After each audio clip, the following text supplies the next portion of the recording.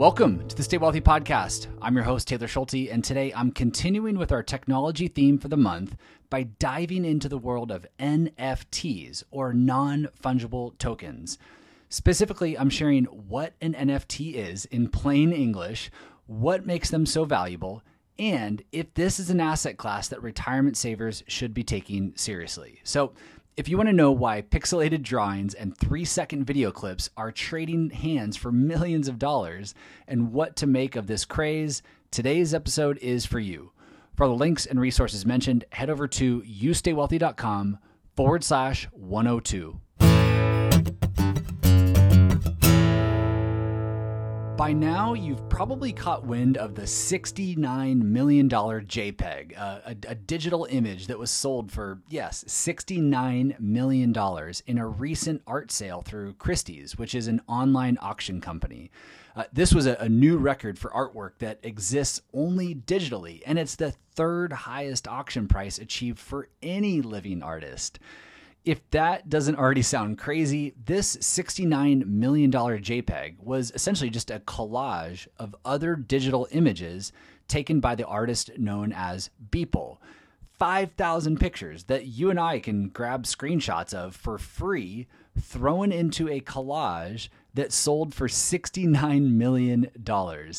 If this story is new to you and you want to hear more, check out the short episode that Planet Money did on the topic a couple of weeks ago. I'll be sure to link to it in the show notes. But the reason I'm sharing it with you today is because this image, this JPEG that recently sold and set records, is an NFT, or non-fungible token.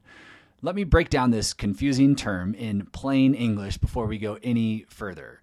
A non-fungible asset is something that can't be quickly exchanged. A relatable example might be a valuable baseball card, or a wine collection, or a piece of land, or even a classic car. And unlike a $20 bill, which is fungible, you can't quickly and easily swap your $50,000 wine collection for cash. A token, the T in NFT, is simply a type of virtual currency that lives on the blockchain, and it represents a specific asset, such as a digital image, like the $69 million JPEG.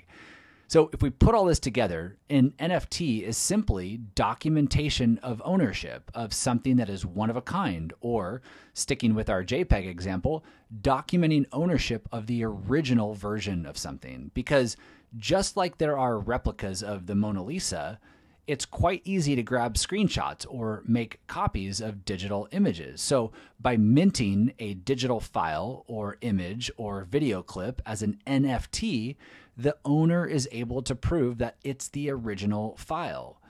Note that the NFT isn't the actual piece of art. The NFT is just a unique piece of code that identifies and proves that the art in question is what the owner or the seller says it is, that it's not a replica or a copy. It's the original or one-of-a-kind version. You can almost think of it as a serial number that identifies your refrigerator or your iPhone, right? Nobody has the same iPhone serial number. The numbers are unique, which allows Apple, or anyone really, to identify all the manufacturing info for your phone and help troubleshoot issues or find specific parts for your refrigerator. In that sense, an NFT is a serial number for digital pieces of art. It could be an image, but it could also be a music file, it could be a video, or even a virtual plot of land. Yes, virtual plots of land exist, and people pay real money for them. Don't even begin to ask. So now that you know what an NFT is, let's now talk about why they exist. And to start, let's address the two main issues with physical collectibles. So physical collectibles, the first issue is that they're hard and often costly to verify their authenticity. For example, there aren't many people on this planet who have the skills and expertise to identify a fake Mona Lisa from the original. It's hard and it's costly to find someone to verify authenticity. The second issue with physical collectibles is that it's hard to track a physical object's ownership history. For example, if you buy a rare baseball card, it's just about impossible to know the lifetime journey of that card and how many times it's changed hands and who else has owned it throughout time. Now, if it's hard to verify authenticity and track ownership of something physical, it's even harder to track something that lives in digital form, given how easy it is to make copies of images, music files, videos, etc. And that's where NFTs and blockchain technology come into play. By publishing digital assets on the blockchain, the owner of that digital asset creates a verifiable record of its authenticity. It also enables the digital asset to be tracked throughout its ownership history. So potential buyers can see who has owned it, how many times it's changed hands, and what it's been bought and sold for over the years. Just full and complete transparency without friction or costly experts involved. So now that we know what an NFT is and what problem it's set out to solve, why the heck are they so valuable? Why are images that can be downloaded, screenshotted, or even recreated being bought and sold for millions of dollars? And by the way, it's not just a few things that sold for millions of dollars that I'm referring to. To date, NFT collectibles have cleared over $400 million in sales volume, and that's increasing every single day. But back to why they're so valuable. Why is a video clip of LeBron James dunking worth $200,000 when you and I can watch the same clip for free 1,000 times on YouTube? Well, to be fair, we could say the same thing about a baseball card or a famous painting or really any other physical collectible. What's the difference, really? Like, what's the difference between having the original Mona Lisa hanging on your wall versus a really good replica? Or what's the difference between an original Hot Wheels car that's literally made of metal and plastic, but it has a six-figure value? And the answer lies in intrinsic value versus extrinsic value. The intrinsic value of a Hot Wheels car, i.e., the cost of the metal and the plastic, it might be a few cents, but the extrinsic value could be $100,000 or more. And extrinsic value is derived from 5 main things: authenticity, scarcity in particular, transferability, immutability, and utility. And while we could dissect each one of those factors contributing to extrinsic value, the reality is that an NFT, or any physical collectible for that matter, is simply worth what someone else is willing to pay for it. And with more people stuck at home due to COVID, plus the recent boom in cryptocurrency, NFTs have generated a ton of interest and driven those prices up. Also, major institutions like Christie's and Nike and Time Magazine, their involvement lends credibility to the space, as well as investors and forward thinkers that people follow, like Mark Cuban, who's invested in this space. Another interesting point that someone brought up recently is that non-fungible assets do tend to thrive during times of uncertainty and economic turmoil. For example, rare physical coins saw their value spike during the Great Depression and Black Monday, and even in the 2008-09 recession.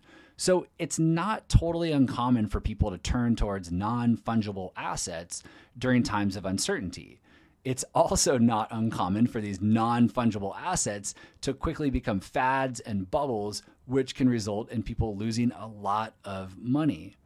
Which leads me to attempting to answer the last question today, which is, what does all this mean to retirement savers? Should you be investing in NFTs? Is this an asset class that you should really be considering?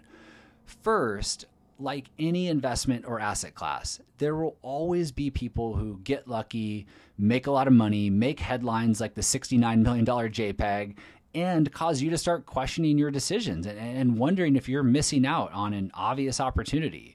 Some of these people that got lucky will leverage that luck to write books and sell products and go on TV and look like a genius. But most will likely learn the hard way that repeating that type of luck over and over again is very, very difficult.